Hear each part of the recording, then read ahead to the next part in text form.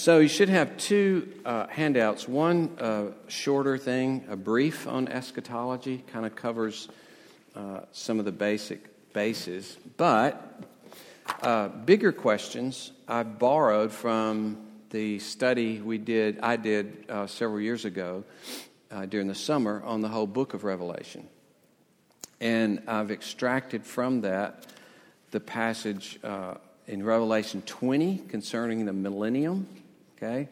So if you have questions about our view of the millennium, I think this would give you pretty solid, not that you could agree with it, but pretty good summary of why we hold to it. You'd hope it would be because it goes for 11 pages, right?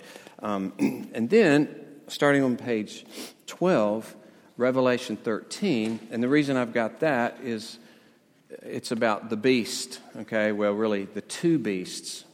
And so who are they? What do you do with them? And then also the number 666.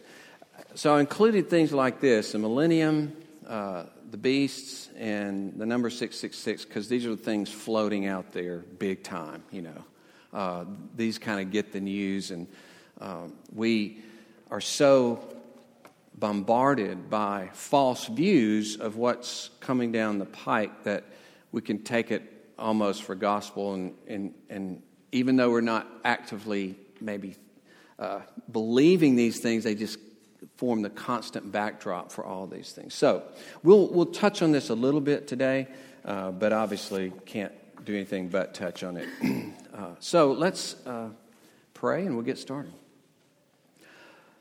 Lord, we thank you for the hope that we have in Christ, the great hope of His coming, the great hope of the renewal of the earth, the great hope of rescue, restoration of all things, the great hope of our own salvation, in which we will be purified, in which we will be made clean and whole and good through and through, where we will never know another sinful thought or word or deed.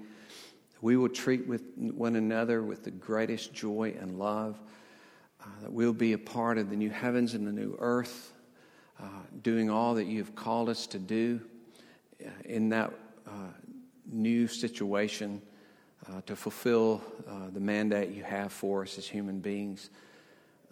Lord, we praise you that you've done all of this through the precious work of Jesus, that He has suffered so that we might have the kingdom.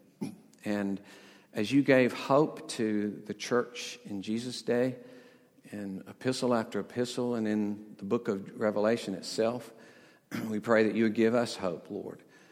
Give us grace to ever keep that hope before us, so that we can, as Peter commands us to do in 1 Peter 1, fix our hope completely on the grace to be brought to us in Christ Jesus. Amen.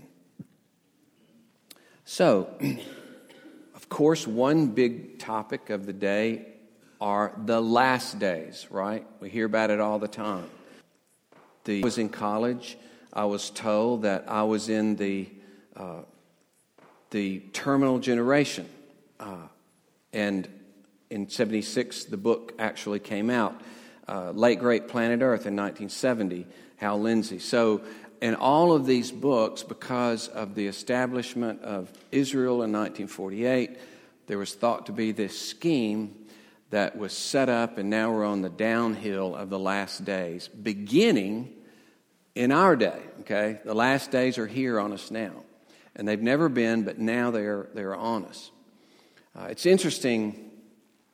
I didn't go, but a guy I know went to a booksellers conference. And I forget which year. It was one of those years where it was the year, that Jesus is coming back. And the book had 101 reasons why Jesus is coming back in 2001 or whatever it was. So this was a booksellers convention. So this guy went to the other one that's selling those books, and he said, "I'll make you a deal. I'll buy all 10,000 of your books if you will buy them back for twice the price after December 31st. He wouldn't do it. Even though he'd come up with 101 reasons. Talk about putting your money where your mouth is. He wasn't willing to do that. But last days, obviously from any just cursory reading of the New Testament, you can see that the last days began in Christ. They began with Christ, okay, and continue till this day. So, as Acts 2 says, now here's Peter quoting the prophet Joel, where Joel says, in the last days it shall be that I will pour out my Spirit on all flesh. Now, remember, Peter's not saying, and so, one of these days, in the last day, 2,000 years from now, God's going to pour out His Holy Spirit. No, He had already poured out His Holy Spirit, right? He's preaching on the day that the Holy Spirit was poured out upon the church, and he is showing that this prophecy of Joel has now come to fulfillment in Christ's resurrection, death and resurrection, and His ascension into heaven. So the last days have already occurred. Now, interesting, later in that quote, he talks about the earth and moon, the moon and sun, and the cataclysmic things that are going to occur. So you see that the last days have begun, but there are many things to unfold in the future of the last days. Hebrews 1. Long ago, at many times, in many ways, God spoke to our fathers by the prophets, but in these last days. So clearly you see, before Christ, after Christ. In these last days, He's already spoken by His Son, right? Same thing in 1 Peter 1. He, that is Jesus, was made manifest in the last times for the sake of you who through Him are believers in God. So, again, 1 John 2, children, it is the last hour. We'll talk a little bit about this later, but as you've heard that Antichrist is coming, so now many Antichrists have come. Therefore, we know it's the last hour. We know that the last hour is upon us because we're now seeing the Antichrist. We'll speak to that in a second too. Then these statements as well. 1 Corinthians 10, these things happened to them as an example, but they were written down for our instruction, on whom the end of the ages has come. Already come. The end of the ages had come right there. In Hebrews 9, He appeared once for all at the end of the ages to put away sin. Now, if you just took those words, last days or end of the ages, out of context, you would just assume it must be at the very end, the very end of the ages, or last days. Well, certainly we can't be in the last, they couldn't have been in the last days then, because it's been 2,000 years of last days. Yeah, that's the way the Bible looks at it. 2,000 years of last days. So, for the New Testament writers, the last days commenced with the coming of Christ, especially at the point of His death and resurrection. When He's preaching in Athens, he says this, showing the critical nature of Christ's resurrection and how He catches up history and points it in a specific direction. The times of ignorance God overlooked. That's the times before Christ. But now He commands all people everywhere to repent. Why? Because He's fixed the day on which He will judge the world in righteousness by a man whom He has appointed, and of this He's given assurance to all by raising Him from the dead. So, though it was in the plan of God, it wasn't revealed that, a human being is going to be part of that judgment in that last day. But now we find that human being is none other than the God-man, Jesus Christ. Whoa, this changes everything, Paul says. Everything is reoriented to point to this future judgment. And He has proven this, given us assurance that He will be the judge of the world because He raised Him from the dead. So you see, the resurrection meant the beginning of a whole new era, a whole new age, the last days. So, as I say, Christ changed the course of history. He's the one in whom all things in heaven and on earth will be united. One could say that upon his death and resurrection, history is on the final downslope toward judgment and the renewal of all things. Indeed, these are the last days, begun in Christ, ruled by Christ, finally consummated in Christ. Okay, any questions? Any questions on the last days? Now, that's not everything to be said, for last days, but it certainly does show that it's wrong for people to say, now we're in the last days, as though we've never been in the last days, as though it happened, this century or whatever. It's just not according to the Bible. Also, the Antichrist. The Antichrist, the term Antichrist, is only found in John's letters, 1 John and 2 John. It's not found anywhere in Paul. It's not found anywhere in Revelation. It's not found anywhere, anything anywhere. It's not used in the Old Testament. This is a term that John uses. Children, it's the last hour, so you've heard that Antichrist is coming. So now many Antichrists have come. We just read that, right? Therefore, we know that it is the last hour. And we'll draw some conclusions here in a minute. And then later in after he says in verse 20, you've been anointed by the Holy One. You all have knowledge. I write to you not because you do not know the truth, but because you know it. And because no lie is of the truth. Who is the liar but he who denies that Jesus is the Christ? This is the Antichrist, he who denies the Father and the Son. And he's speaking about a present heresy, right? This is not something that's going to happen 2,000 years from now. This is happening now, as he indicated in verse 18. By this, then 1 John 4, by this you know the Spirit of God. Every spirit that confesses that Jesus Christ has come in the flesh is from God, and every spirit that does not confess Jesus is not from God. This is the spirit of the Antichrist, which you heard was coming and now is in the world already. And then finally, 2 John, for many deceivers have gone out into the world, those who do not confess the coming of Jesus Christ in the flesh. Such a one is the deceiver and the Antichrist. All right, so notice, one, there are many Antichrists. That's hardly ever said any time, anywhere on popular evangelical radios, right? That there are many Antichrists. It's always the Antichrist is coming, the Antichrist is coming. Is this person the Antichrist? Is that person the Antichrist? Wonder when he's going to show up. Odd that the actual word is just found here, speaking of not one, but many. And second point, they've already on the scene, right? All these references are to what is taking place right then and there among the people of God. B.B. Warfield writes this: Antichrist is not a future, but a present phenomenon. Not a thing to be looked forward to in nameless dread, but a thing to be courageously met in our everyday living.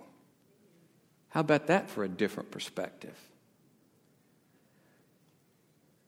And that sets it forth so well. With this Antichrist is coming, wonder what's going to happen, what's going to be like. You're facing Antichrist now. We're facing Antichrist now. And we must fight courageously, as Warfield says. Their present indicates that those believers were in the last hour. It begins with the coming of Christ and continues until he will come again. As Riddlebarger writes, love that name, Riddlebarger, This means that with the coming of Christ, we have the coming of the last hour as well as the coming of many antichrists, right? Coming of Christ means the coming of many antichrists. Satan immediately is pitting himself against the truth. Not only is Antichrist not restricted to an individual, it's said to be a spirit in chapter 4, verse 3. The word spirit is not there underlined, but it's taken from every spirit that does not confess. And then it just has, many times they'll have a little ellipsis and leave out the word spirit in the second time. But the little "the" is there that stands for it. So a little shorthand. But Every spirit, so this is the spirit of Antichrist. And this could indicate that this spirit may be found in many people throughout history, right? It's not just a person, it's this force, this power, this movement, this whole life of wickedness that stands against Christ. Antichrist in John is practically synonymous with heresy. Okay? He denies that Jesus is the Christ. He does not confess Jesus, does not confess the coming of Jesus Christ in the flesh. I say he, they. So, in terms of what the Antichrist was then, it has to do with proclaiming a false Christ, proclaiming lies about Christ. And in that regard, people who are who refuse to teach that Jesus died on the cross for sins, that's Antichrist, okay? They teach that he was not raised from the dead, Antichrist. They teach he did not or could not have done miracles, Antichrist, right? I'm not saying, they're like possessed of the devil or whatever. I'm saying that according to what John says, all teaching that veers, it's not just somebody making a little mistake here or there about Christ, but they're taking an essential, critical aspect of Christ without which you cannot be saved, okay? Cannot be saved if you don't believe those things. And so he's saying whatever comes now, John, or throughout this period, it all is a part of the Antichrist. And so amazing how much the Antichrist has been a part of the church, the professing church. And just like this, he said, as I mentioned in the service, after saying that, after many Antichrists have come, he says in chapter 2, verse 18, he says, they went out from us, but they were not of us. So these were people in the church that ended up being Antichrist, okay? And so we can expect that will happen throughout the last days. That's what I say there in number 5. So now we're left with this question. Here's John, the only one who holds to or uses the word Antichrist.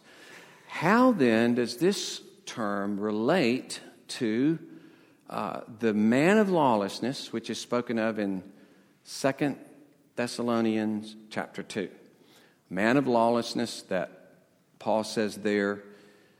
He says there actually, some people are afraid the end has come. He says, but the end won't come until the rebellion occurs, until the man of lawlessness shows up. And he says he's being restrained right now, but there will be a day where he will be unleashed, so to speak. So does Antichrist have anything to do with the man of lawlessness? The other question would be, does the Antichrist have anything to do with the beast of Revelation? Because many people just associate them easily with the beast. The beast rises up. This is the Antichrist against the church. And some of the same things are said about the beast, or what he says and how he blasphemes God, that are said about the man of lawlessness. So how do we deal with this? At least as careful commentators will say, if you're going to make the case, you really have to make the case that they're associated, or that they point to the same individual. First, you have to assume that of the many antichrists that are here, that perhaps at the end of time it will have a final, intense, terrible manifestation, okay? So that there will be an intensification of the Antichrist spirit in a way that had never been known before. And that's certainly possible. And it appears that might parallel what Paul says in 2 Thessalonians 2, that now the man of lawlessness is restrained, but he will be finally released. Or the beast that is in Revelation 20, bound and thrown into the pit. He's bound so that he won't deceive the nations, so the gospel goes out to the nations, so he can't stop it. And but then at the end of that time, he is unleashed as well. So could the man of lawlessness, I think it's more likely at least that the man of lawlessness and the beast could coincide, because they both seem to be political in their power. At least the first beast. The second beast, chapter 13, is more to do with deception of the truth. The first one is brute power, it seems. Well, the problem with those is that here the Antichrist of John doesn't seem to wield any kind of political power at all. It doesn't seem to be associated anyway with political power. So I don't know that you can make a quick assumption that the Antichrist is coming when it never says that the Antichrist is coming. It does say a man of lawlessness. Maybe you could certainly say he will be a part of the spirit of Antichrist. Right, no doubt. He's a part of the spirit of Antichrist. The beast is a part of the spirit of Antichrist in that he will so oppose the church. So that's what I feel comfortable saying. Yes, they are a part of the Antichrist that started at the time of John. But I don't know if it's certainly not careful biblical language for me to say the Antichrist is coming, call by that name and predicted in Scripture that he's coming. Okay, does that make sense? So there may be some relationship in all of these.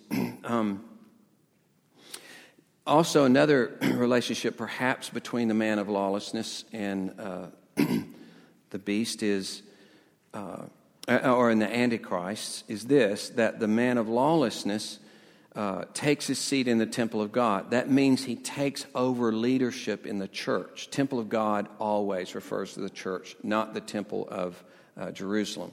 In fact, in John, he calls that the synagogue of Satan, who call themselves Jews. So it's not likely that they're going to say, yes, it's still the temple of God. It's not at that point. They had rejected his Messiah. So this is referring to the church. So, like the Antichrists, maybe the final Antichrist, if there is one, who spring up from within the church, the man of lawlessness puts himself in the middle of God's people and draws them away from God. So you can see the idea of Antichrist is certainly there. Well, that's just to give you a little idea of in very short form, of how these different beings are spoken of. Any questions? Yeah.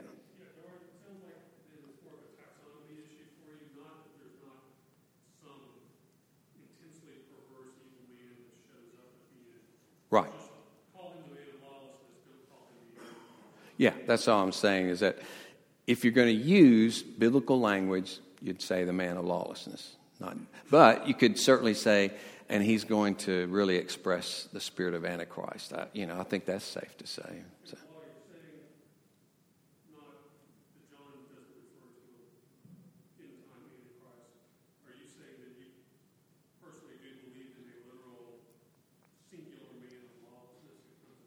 Not necessarily. Oh, well, I do think of it. Yeah, that's a good question, because the beast, and here's another difference in that the beast, just like the beasts of Daniel, and this beast that comes out of the sea in Revelation 13 is a composite of all four beasts of Daniel to indicate that the time is on us and here he is, but it's an indication more of political power in general, a nation rising even or whatever.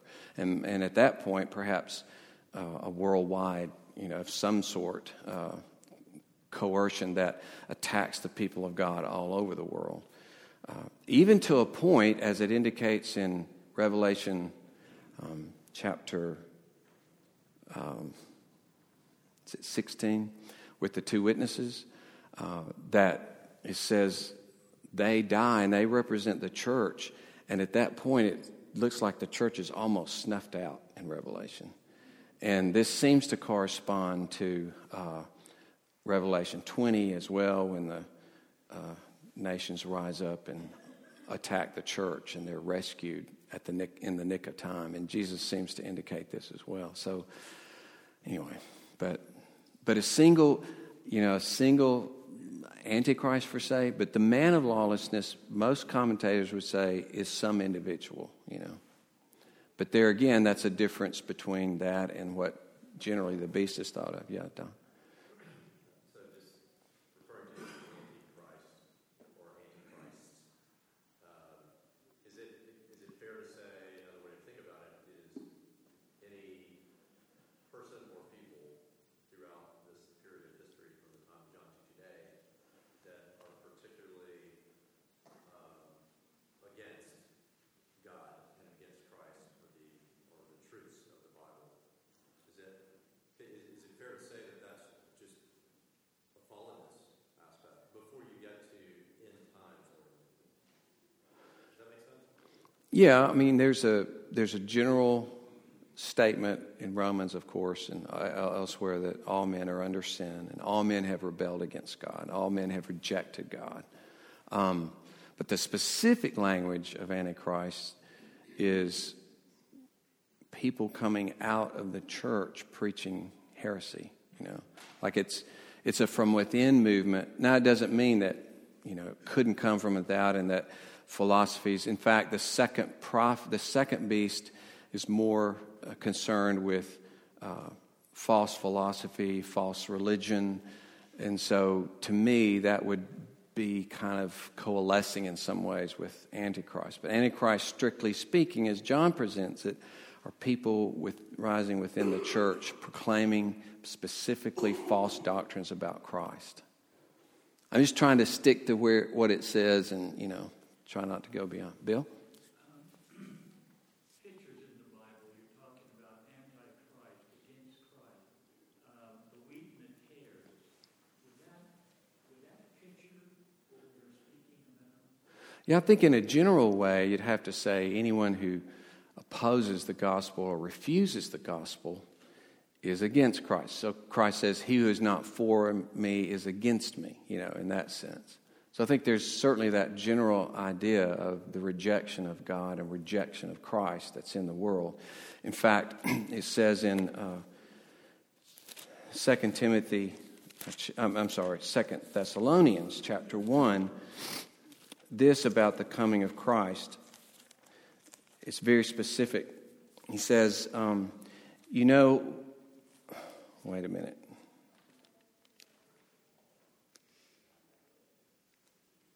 Yeah.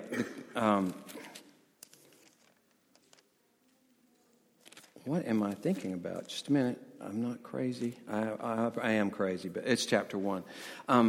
So he says this, that the Lord Jesus will be revealed with his mighty angels in flaming fire, inflicting vengeance on those who do not know God and on those who do not obey the gospel of our Lord Jesus. So there is this specific pouring out of wrath on those who do not obey the gospel of our Lord Jesus Christ. So, yeah. And of course, Jesus said, he who hates me, rejects me, has rejected the Father. He believes in me, believes in the Father. So it's hard to pull threads apart of people who are opposed to God, people opposed to Christ, because they're the same thing. Did that answer at all your question? Yes. I was thinking about, they look the same, the wheat and the tare. Mm-hmm. And what separated them was how they separate the wheat from the chaff. Yeah, so undoubtedly in that day, just like Jesus says they're wolves in sheep's clothing, you'll know them by their fruit. But Jesus also says in that parable, in many cases, they won't be known until that final day. Yeah, that's a good point. So there is this constant reference in Scripture. It's amazing, sometimes disturbing, how often the writers appeal to Christians to say, make sure of your election and calling, just like 2 Peter does, or make sure of your belonging to Christ, So they were eyes wide open about the danger, of falling away from Christ. Not that a true believer could, but the way God preserves us is that we persevere. He preserves us, and the result is that we persevere. So, yeah. So when I think about language, it's saying, well, that guy's teaching is a little bit off, or that's false teaching, or that's heresy, or he's an antichrist. Mm-hmm. Those seem like elevated sort of characterizations. So I'm trying to think with the broad sort of definition that you're giving to antichrist, where that's actually a functional, helpful label, if you will, and how, and maybe in the PCA in particular, in your experience in it, has that operated? I mean, are we talking about closed-door meetings where people are saying, I think this person actually... No, yeah. Right. You see the question, are we picking different individuals and say, I think he might be Antichrist. What do you think? That kind of... function of the definition, and how is it helpful? Because making it too broad sometimes makes something be Mm-hmm. done. I think the idea of the spirit of Antichrist is really helpful, to say, at least at this point, if someone is teaching a doctrine that undermines the person of Jesus Christ, he's participating in Antichrist at that point. I'm not at least myself, I'm not free to say you are Antichrist or whatever, but you are participating in the spirit of Antichrist, of this undermining of the truth of Christ, which is the essence of what.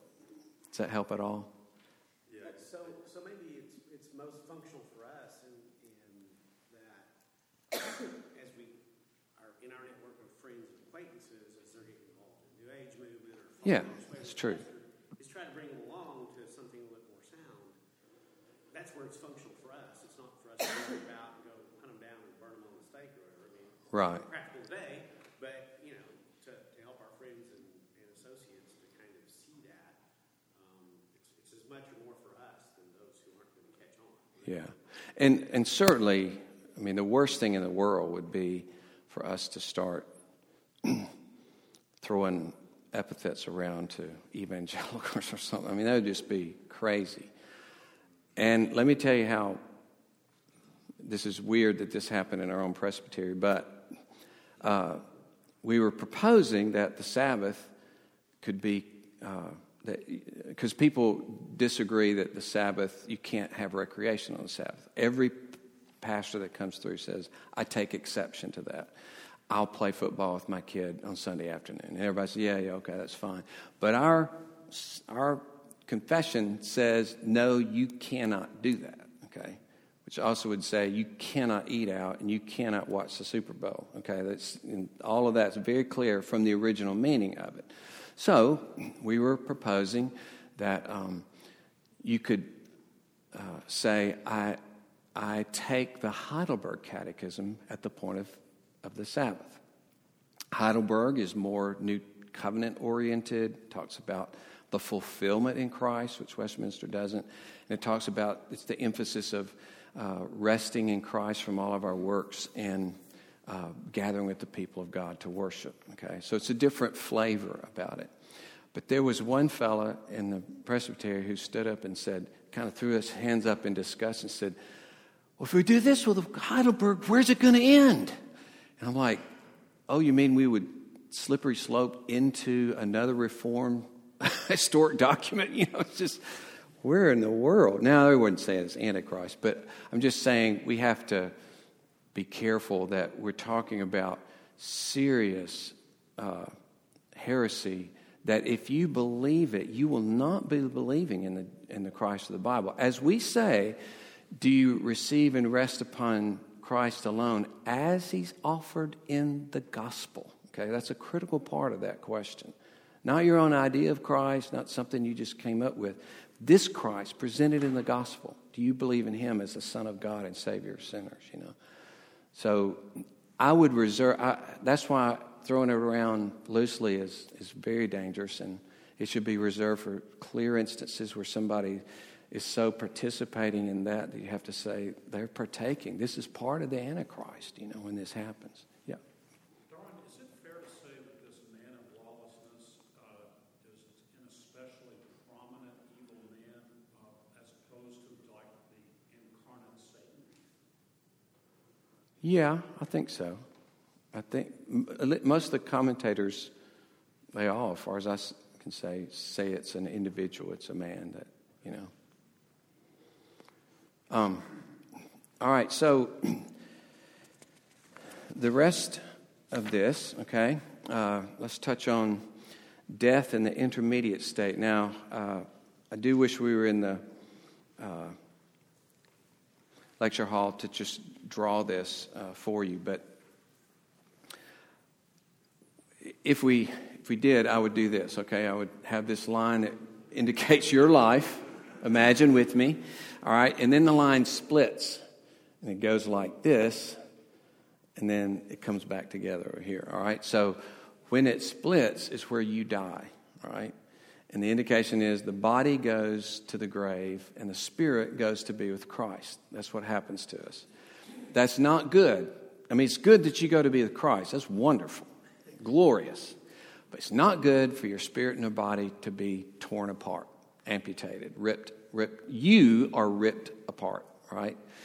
So that's not the way you were made. That's not the way you're going to stay, because God's going to restore you, as we said today, soul, spirit, and body, blameless before the Lord Jesus Christ. And that's why you've heard me say, many of you, the Alabama's version of this is when they'll have a funeral and a coffin will be right in front of the pulpit, and the guy will say, Bill is no longer here.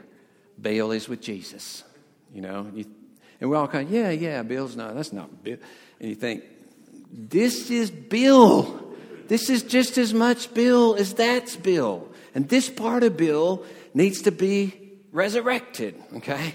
That's what we say. We believe in the resurrection of the body. And it's not that, you know, the real Bill's gone. He didn't really need this anyway. He's with Jesus. No big deal. That's not the way the New Testament looks at it. This is even though we get to be with Jesus, death is a tragedy. It remains so until, as it says in 1 Corinthians 15, and the last enemy he will destroy is death, right? There we go.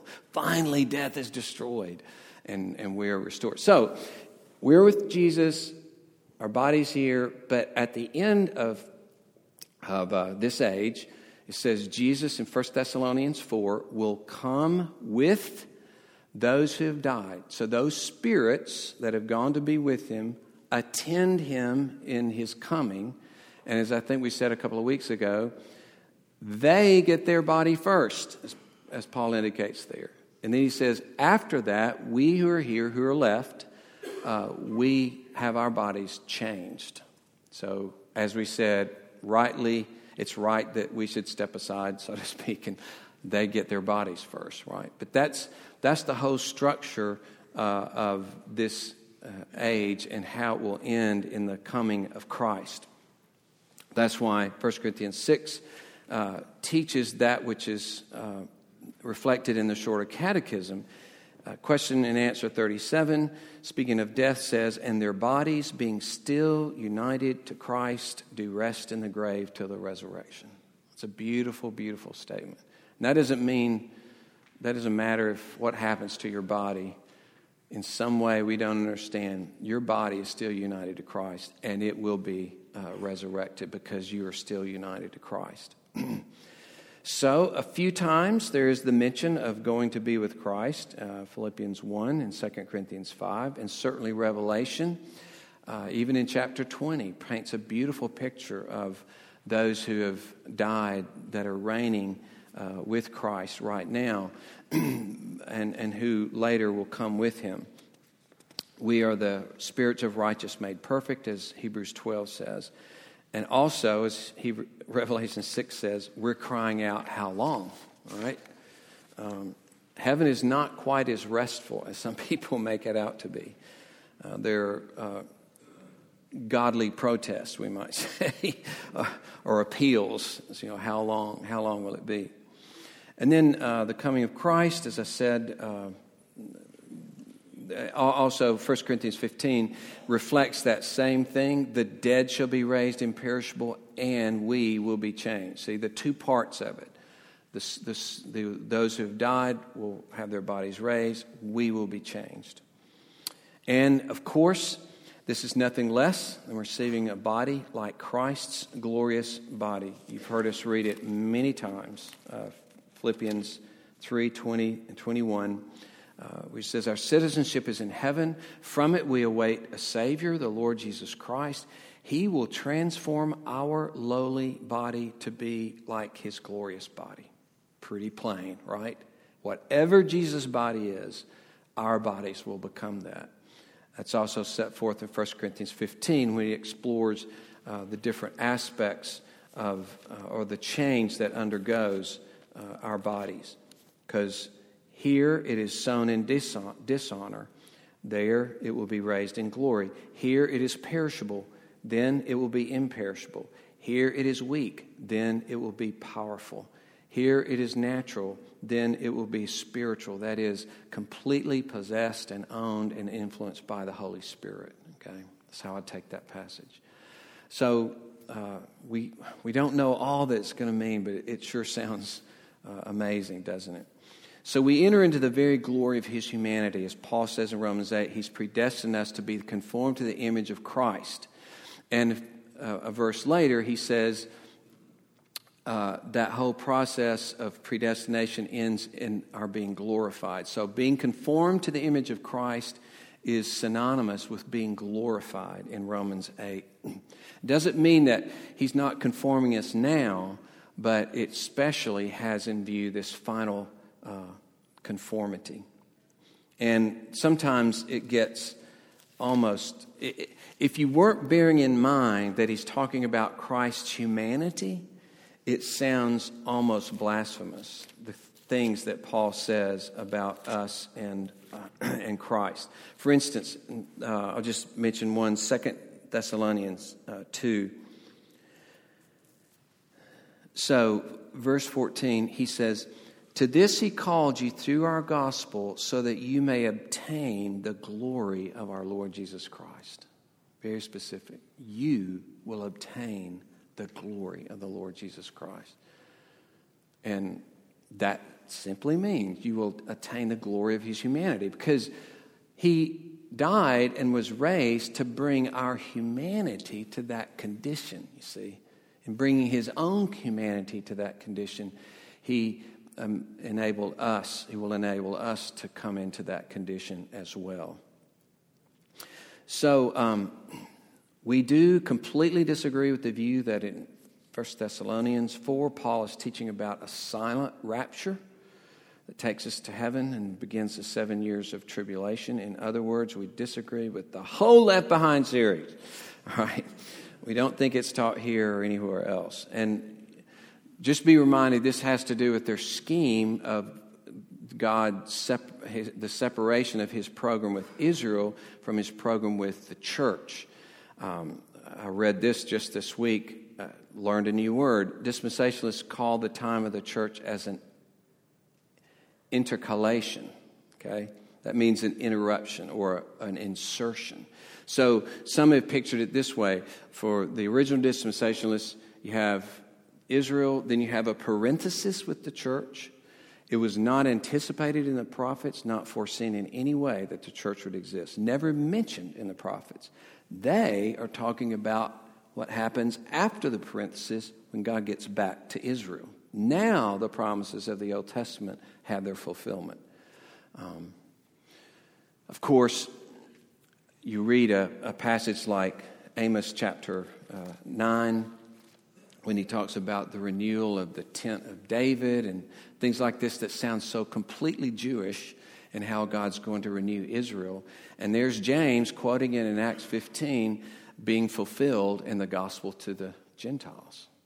He's just almost like, James, are you sure you meant that? You know, that you're quoting this passage that talks about Israel and you're saying this restoration, this blessing of Israel is now being fulfilled as the gospel goes out to the Gentiles. Absolutely.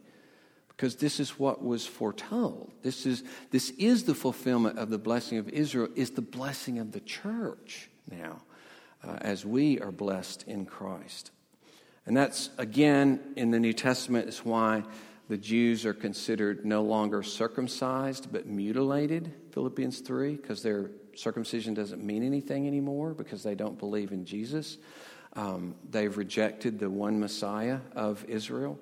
And other passages that will refer to their circumcision and other things as not being real. There is an indication in Romans 11 that God will be gathering in Israel throughout the course of this age, so that in the end all Israel will be saved. That is, all of Israel that he's going to be saved, all that God wants to save will be rescued. So he is not done with Israel in that sense, but he's going to gather Israel in through the church. Okay? Well, I think we're out of time. The rest of this. And then this is thicker and a lot more detail. But if you want to read about the differences in the millennial views and why we hold that the millennium is now, that we're in the millennium right now, then I urge you to read that. And then on the beasts as well. All right, thanks. Let's pray. Father, we pray that this just glance at these things, all the more, though, can encourage us about the coming of Christ, the great fulfillment of all the promises of the Bible as you come and restore the earth. Lord, we praise you for such salvation. In Jesus' name, amen.